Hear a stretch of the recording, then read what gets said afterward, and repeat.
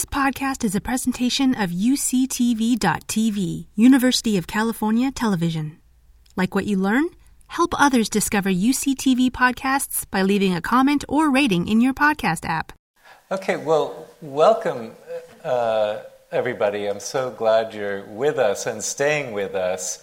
I'm really delighted to be able to talk with Kim Knowles and Carrie about these remarkable films as they relate to work that's part of an ongoing involvement that they're considering related to an edited volume that they're working on together, but also considering the nature of these films in relationship to experimental cinema and ways of thinking about how these three different films are related to each other and how we can start thinking about putting things together in a number of different ways based on the different backgrounds.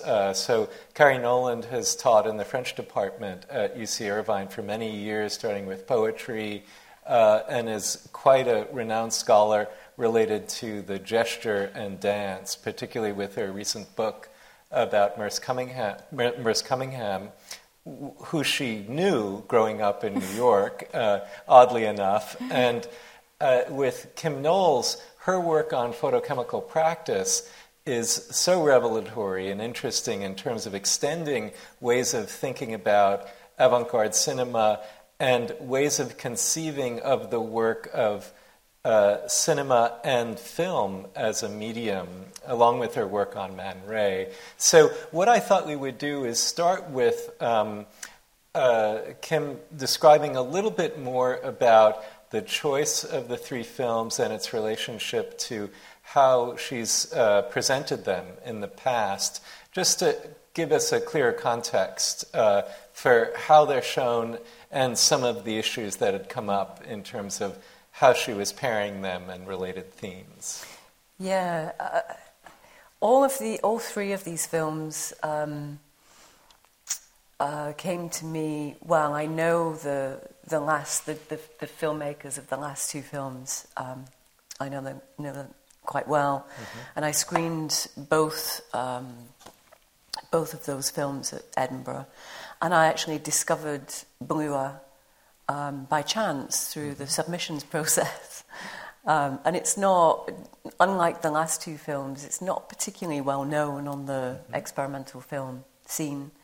And I have been fascinated with that film since I saw it in 2015. And I have to say that my curatorial practice has been central for me in my research and my writing. So a lot of the filmmakers that I write about and the films that I'm analysing and the ideas that I come up with are, through encounters at the Edinburgh Film Festival. So yeah, I mean it's been a number of years that I've been thinking about the representation of environmental issues, ecology, and that film Blua just really planted a seed for me. And then I've presented them in different contexts, in different combinations over the past few years. And I guess what's interesting for me in all of those films is this idea of I mean, of course, as you see in the films, we're not just looking at nice multi-species interactions. We're looking at all different forms of human, non-human. Well, not all, but a kind of spectrum of different ways in which humans and non-humans interact, or the way that we are actually intricately tied to animals in different ways as pets. As sort of a resource for science, and there's a nice tension in all of those films between control and care. I mean, I think even those procedures that are carried out with the mouse, they're violent, but the intricate placing of the body on this mini operating table, it's very carefully, the mouse is very carefully laid out, and I feel that the filmmaking itself, the techniques that are being used in that film, is sort of about an aesthetics of care. The filmmaker's asking us to be aware of the body, to feel the body, and that's why it's so uncomfortable, because we're so close. We're asked to almost touch the body of the mouse. So whilst there's this awful sense of control and vulnerability, there's also in the filmmaking style, I think, an aspect of care, and I think this control and care runs throughout all of those films. And then, of course, there's the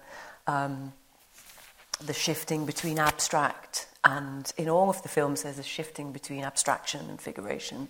There's always moments in the films where the filmmaker draws away from figurative representation and takes us into a space of sort of embodied sensorial reflection. And so for me, those are the interconnections between those films, even though they're all doing very different things.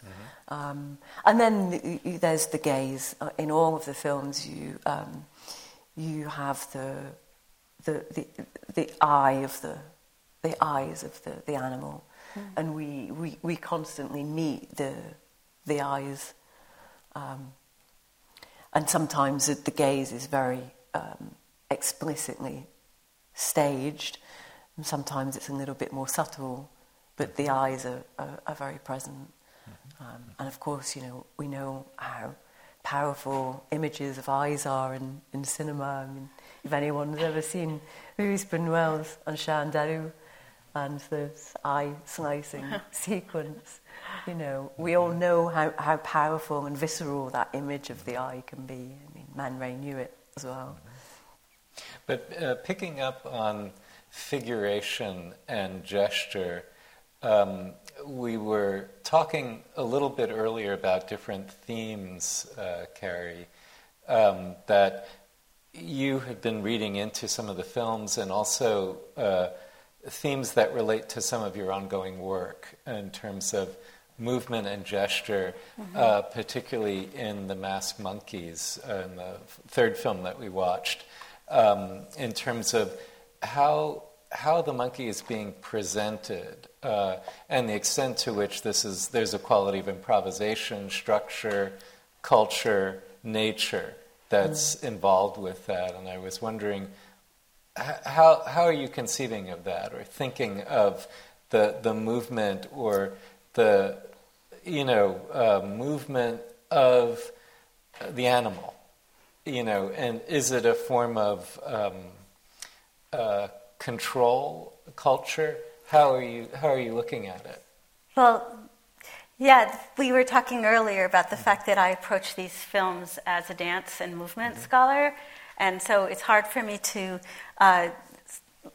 think about them except in terms of the movement of the animal on the screen. And I can give you a couple of things that came to me just watching them this third time tonight, which is that there's a questioning, it seems to me, in the film about animal gestures and human gestures, and as forms of communication, as forms of behavior, but also as forms of communication.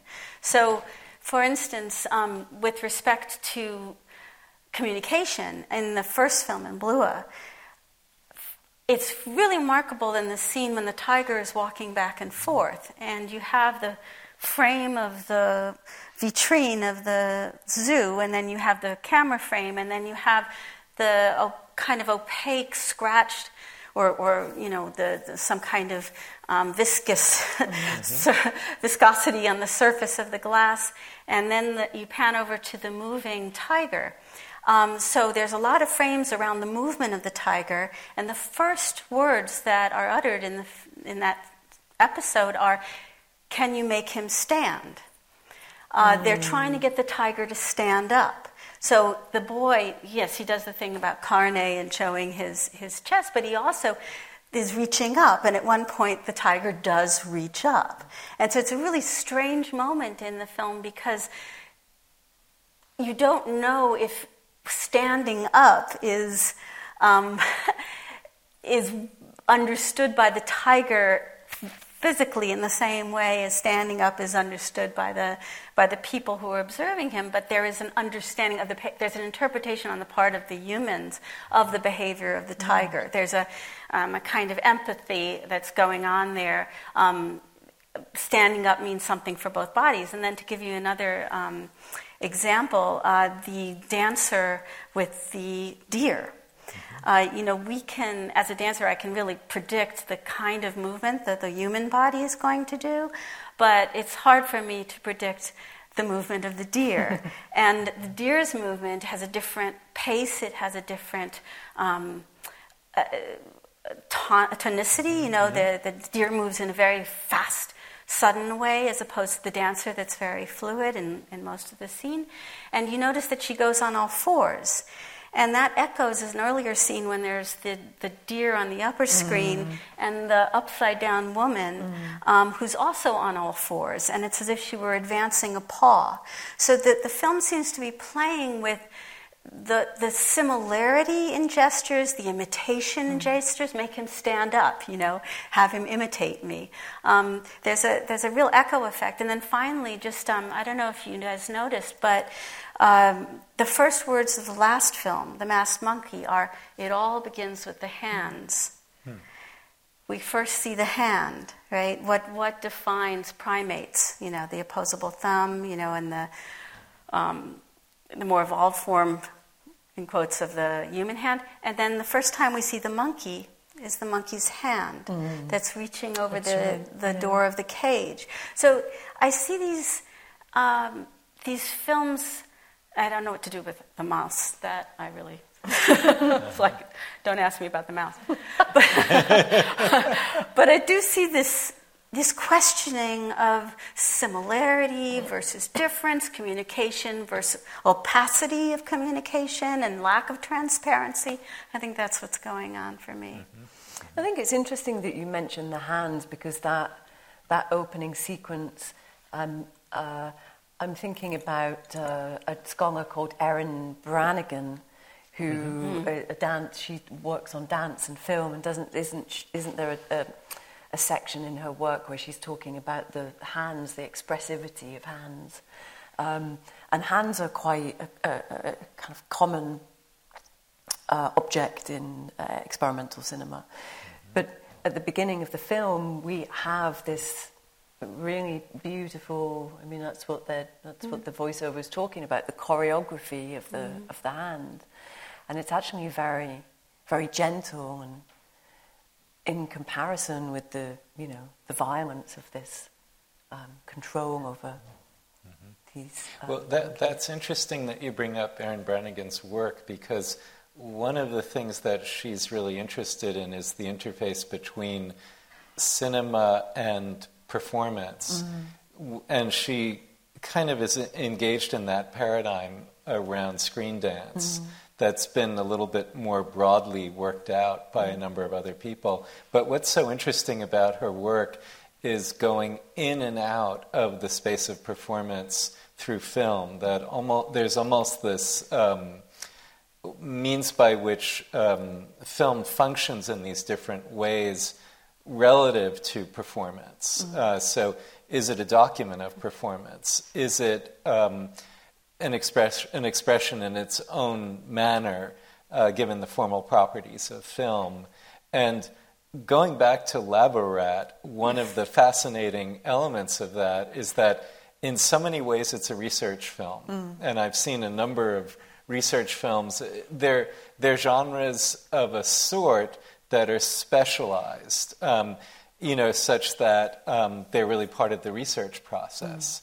So the manner in which this film is basically turning it into an experimental film of sorts is very interesting, because it's remaking the intention of how the film was originally shot.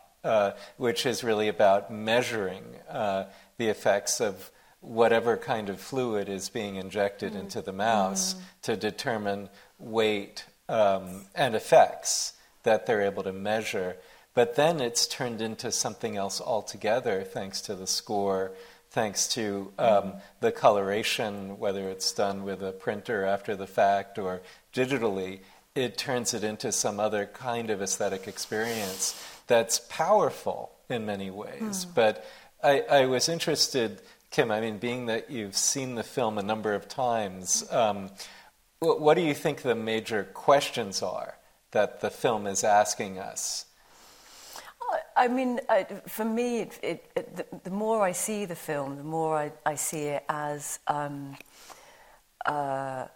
well, I mean, like the last film, Masked Monkeys, it's drawing attention to documentary conventions in order to break them.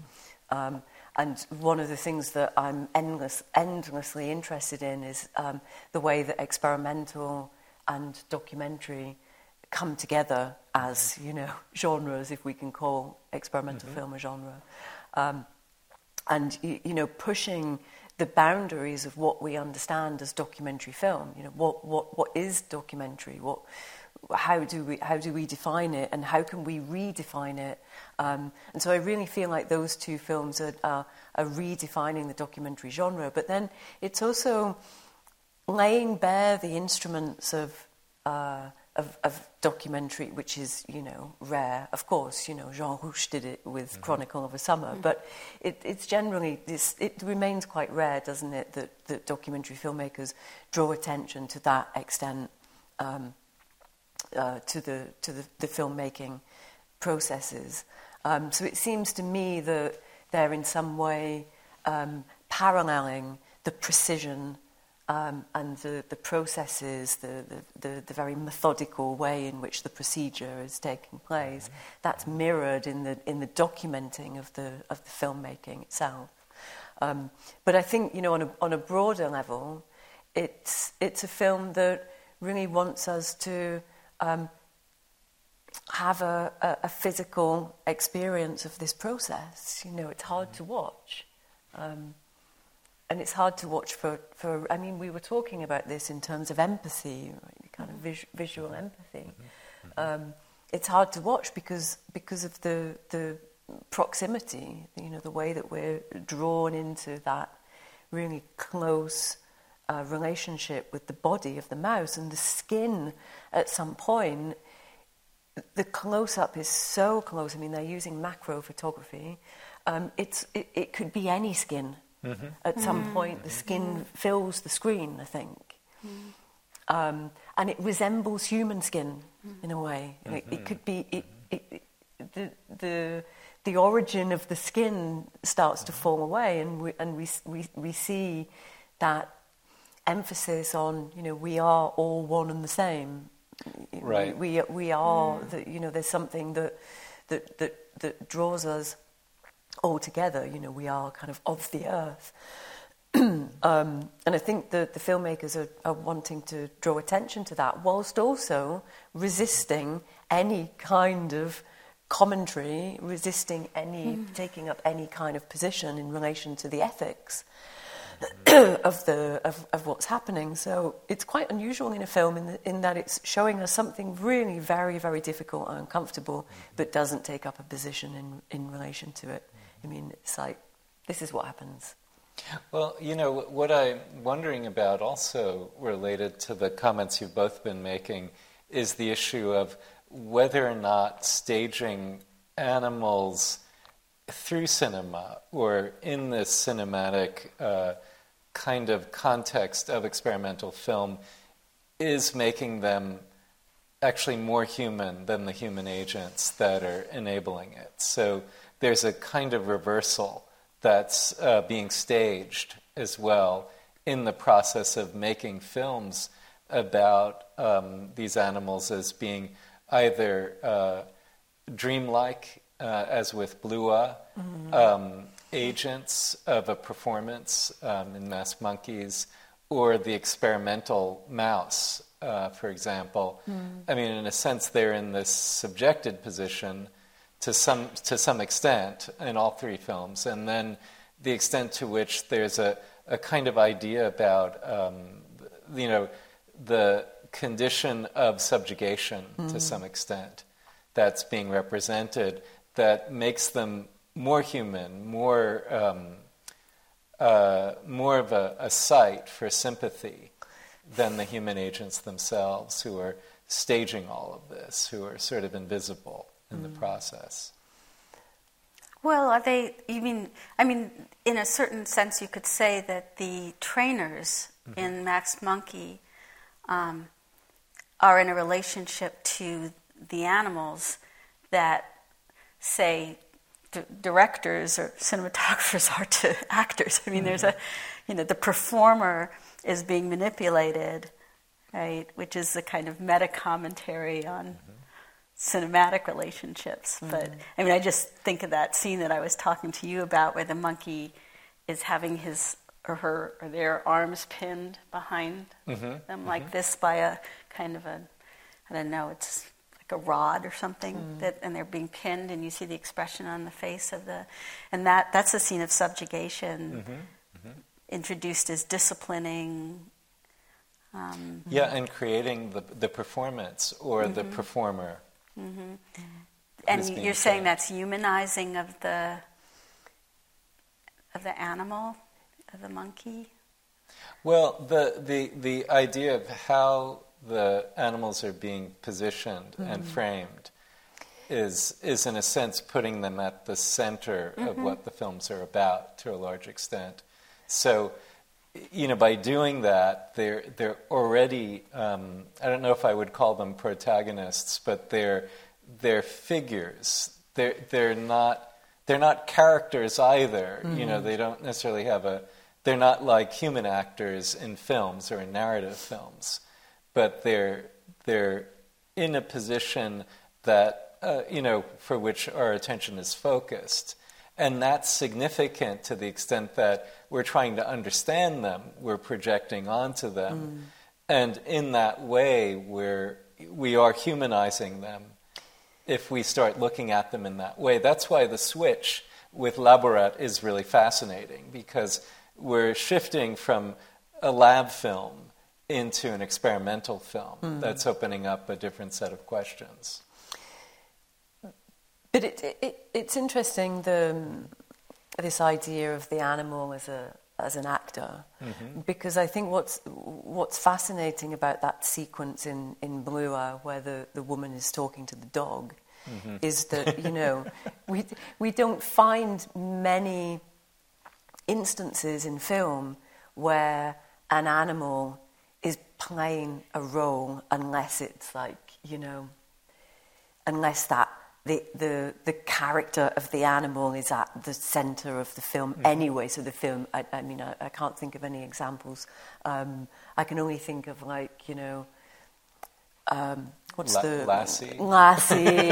Lassie Bambi, and the animated films, but also non-animated films, where the film is centered around the story of an animal. Okay, that's one thing, sure.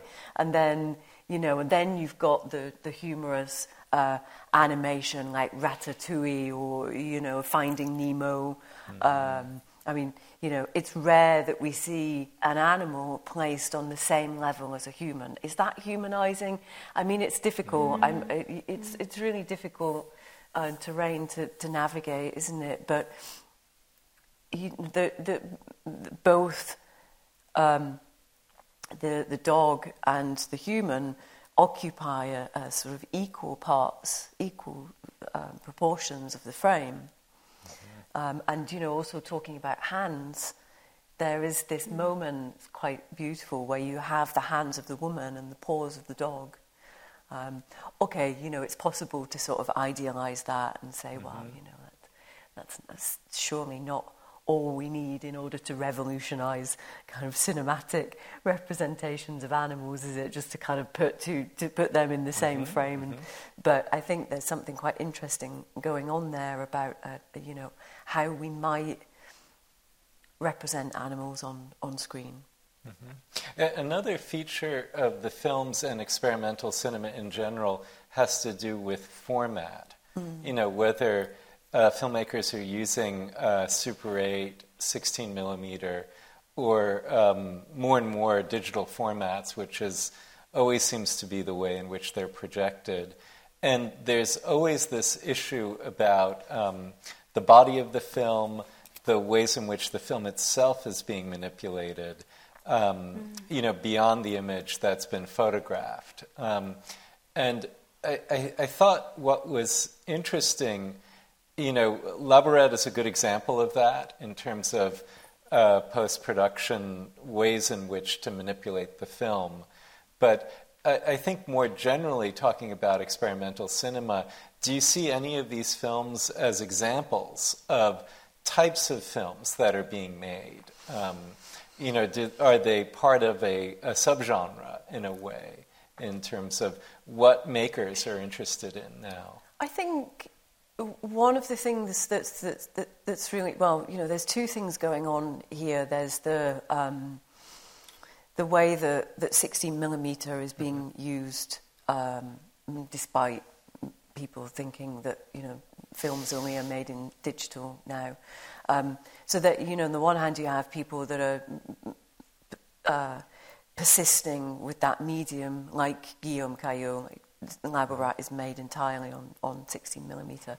But then there's a lot of interesting work happening with film, and where film and digital come together, that hybrid mode of making films.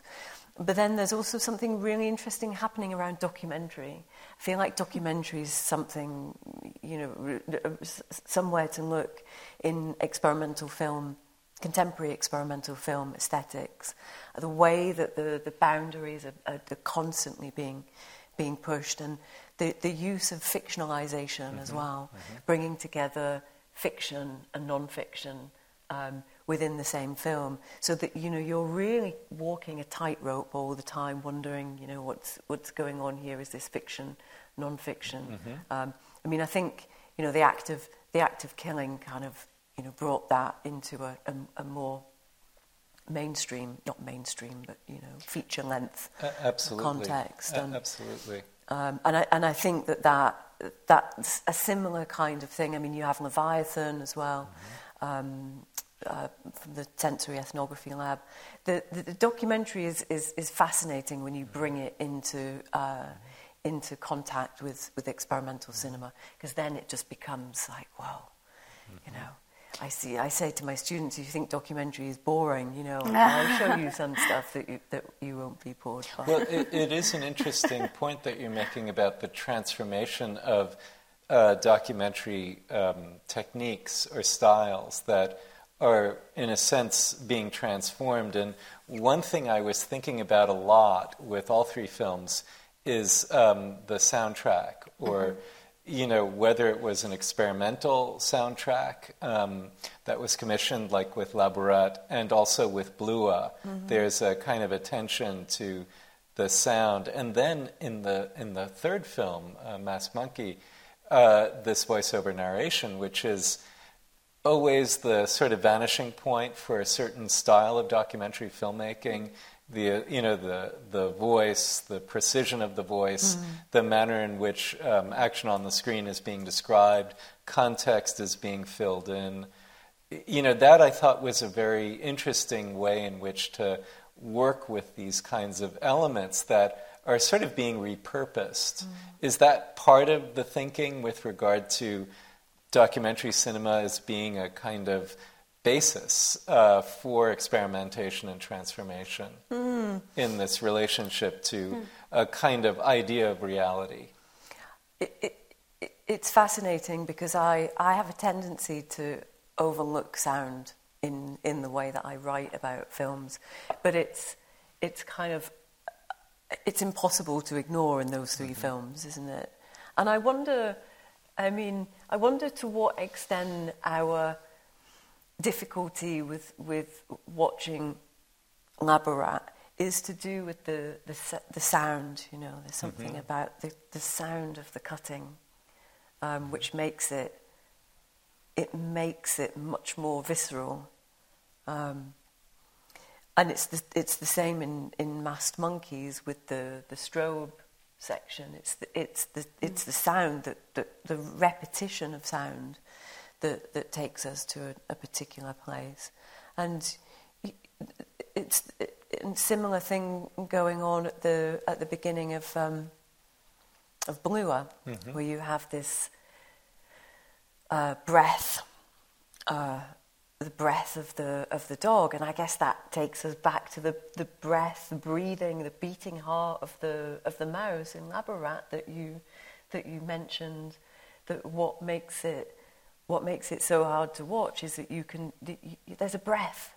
Mm-hmm. This thing is alive. There's a breath, and I think breath in cinema. Wow, isn't that kind of understudied as well? The dog is breathing too, and the scene with the almost strobe effect at the beginning. Yeah. I wanted to go back to something you were saying before about the humanizing, because I think one of the things in the paper that you're writing that you weren't able to present here, but that I've heard twice, that you were trying to trouble is this distinction between humanizing and animalizing, or being a human and being an animal.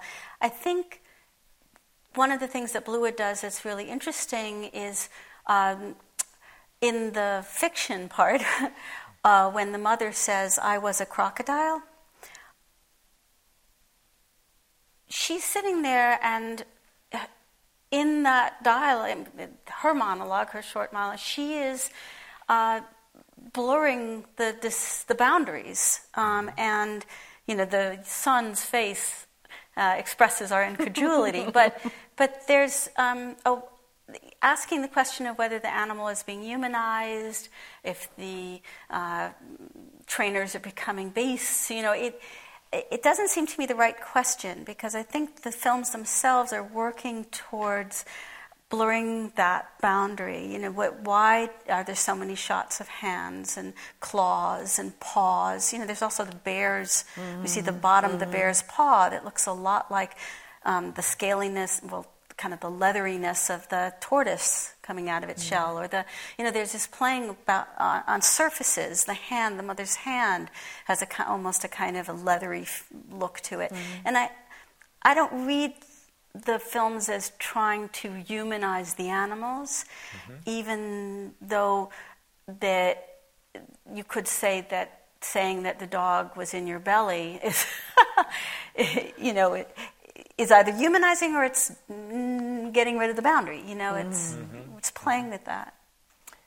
But I see that as a much more complex, not so much a metaphor, but a suggestion of a way of thinking about the interconnected nature of all things. We do have non-humans inside us. We are inhabited by non-human forms. We have all this. We have stuff inside us. So, she's not going to give birth to a dog, but there's something going on there, I think, that is trying to express the inexpressible, and it's not as simple as a metaphor, is it? But it's an invitation, I think, to a way of thinking. Well, why don't we open it up for questions? How would that be? We'd love to hear from you and to hear your reflections about the films and the discussion that we're having about them. I couldn't help but think about Étienne Jules Marie and the way he sort of strapped on a sort of string with a camera photograph of some sort to record the movements of birds. And it seems to me maybe there's this way of sensing the worlds of animals by detection that in itself could be one of control. And something that I am thinking about right now, especially with Laborat, is this relationship with proximity and empathy.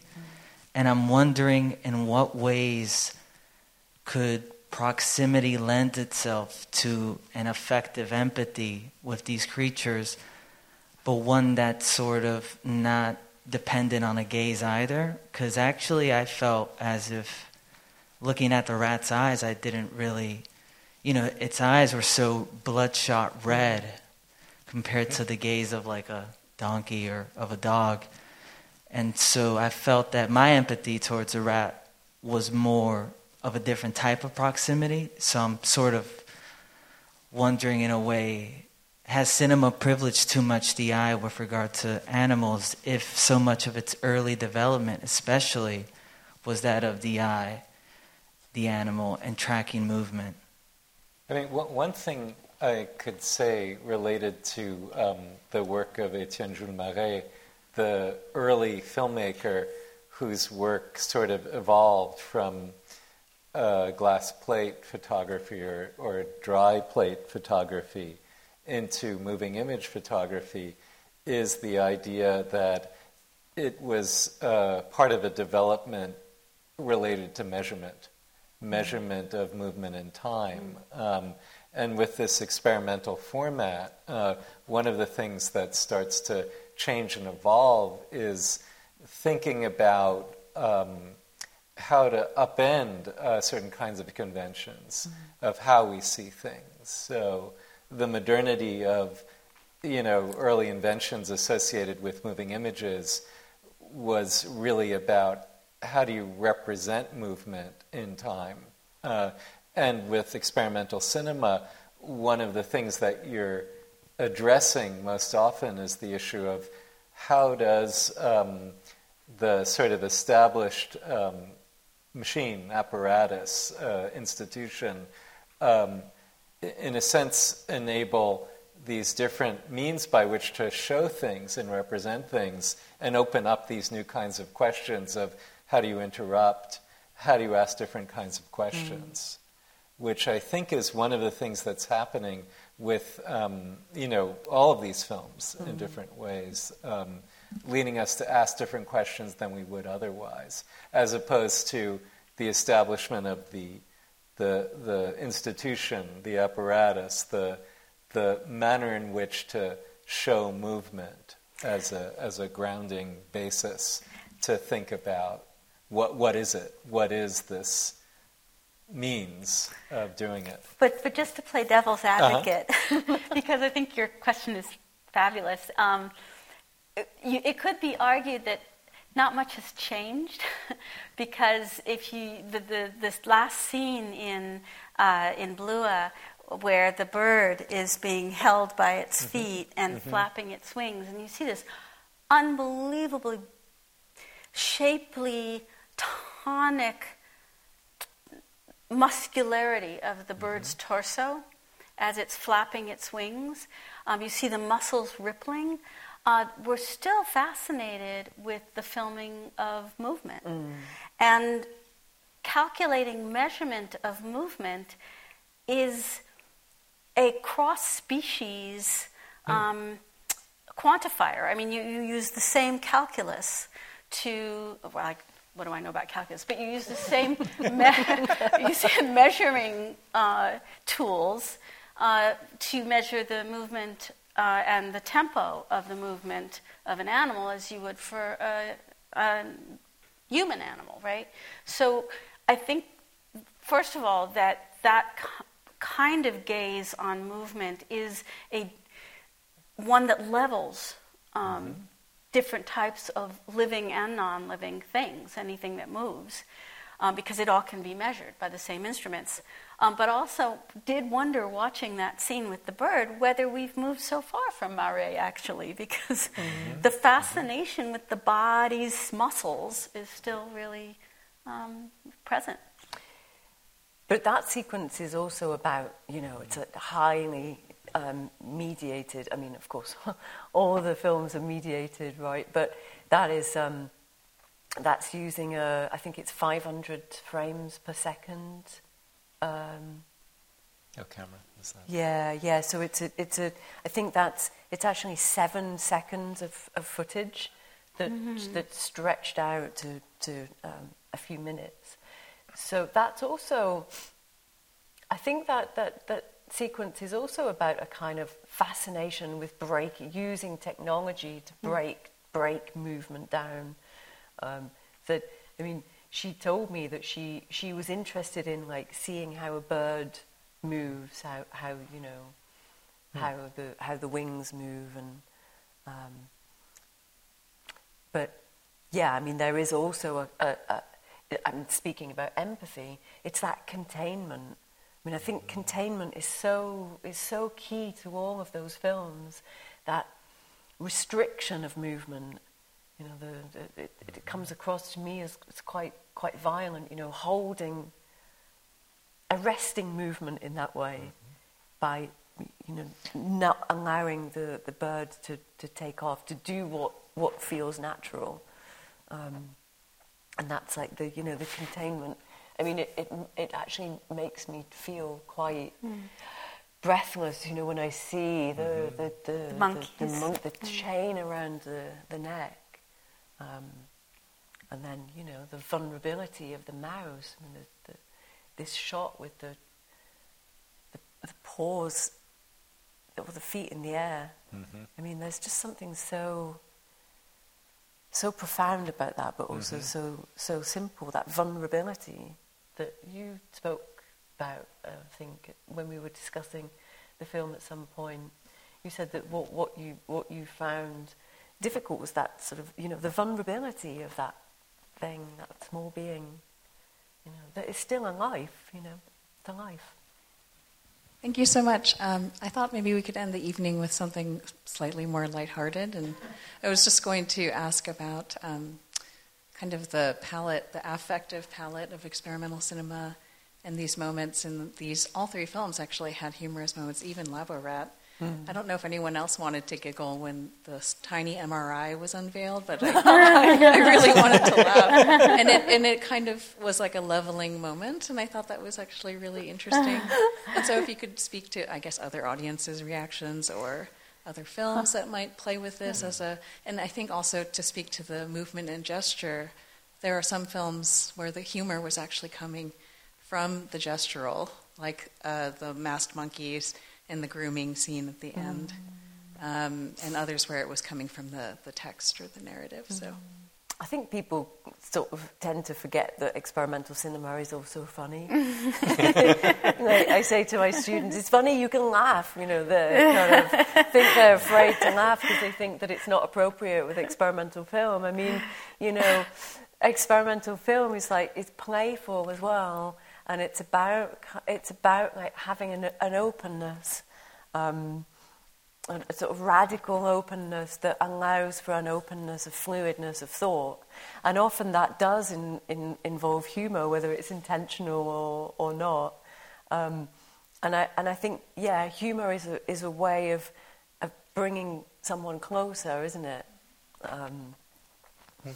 And I think that, yeah, there are lots of, I think, unintentional moments of humour in Labo Rat. Like the bit that always makes me chuckle is, and it's not funny at all actually, but it's where one of the mice is taken out of the cage, and the other one sort of, you know, pops its head out really briefly, and then goes scurrying back in. And why is that funny to me? I don't know. I just had this really weird juxtaposition of, it doesn't the lion in the MGM like come out of a hole? Oh yeah. And Yeah.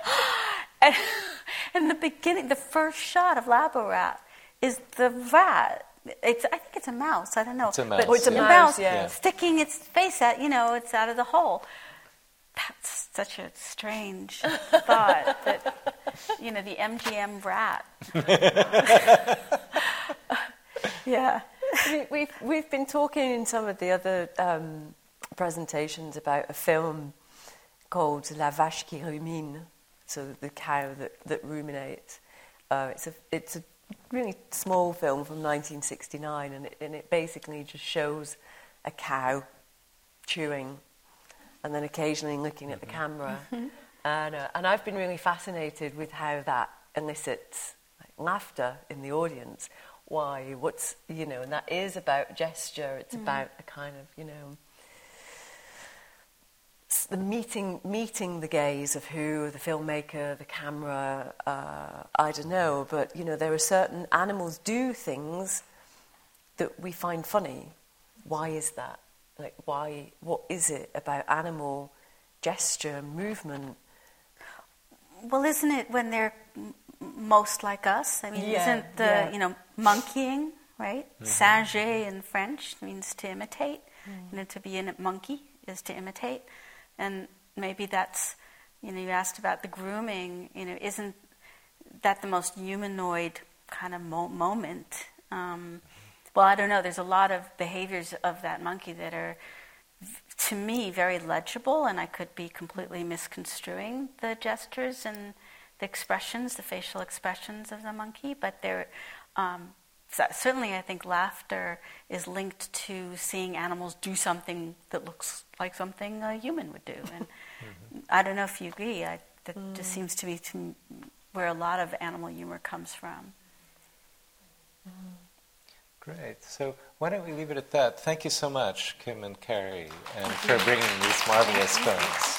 Thank you. You've been listening to a podcast by University of California Television. For more information about this program or UCTV, visit us online at uctv.tv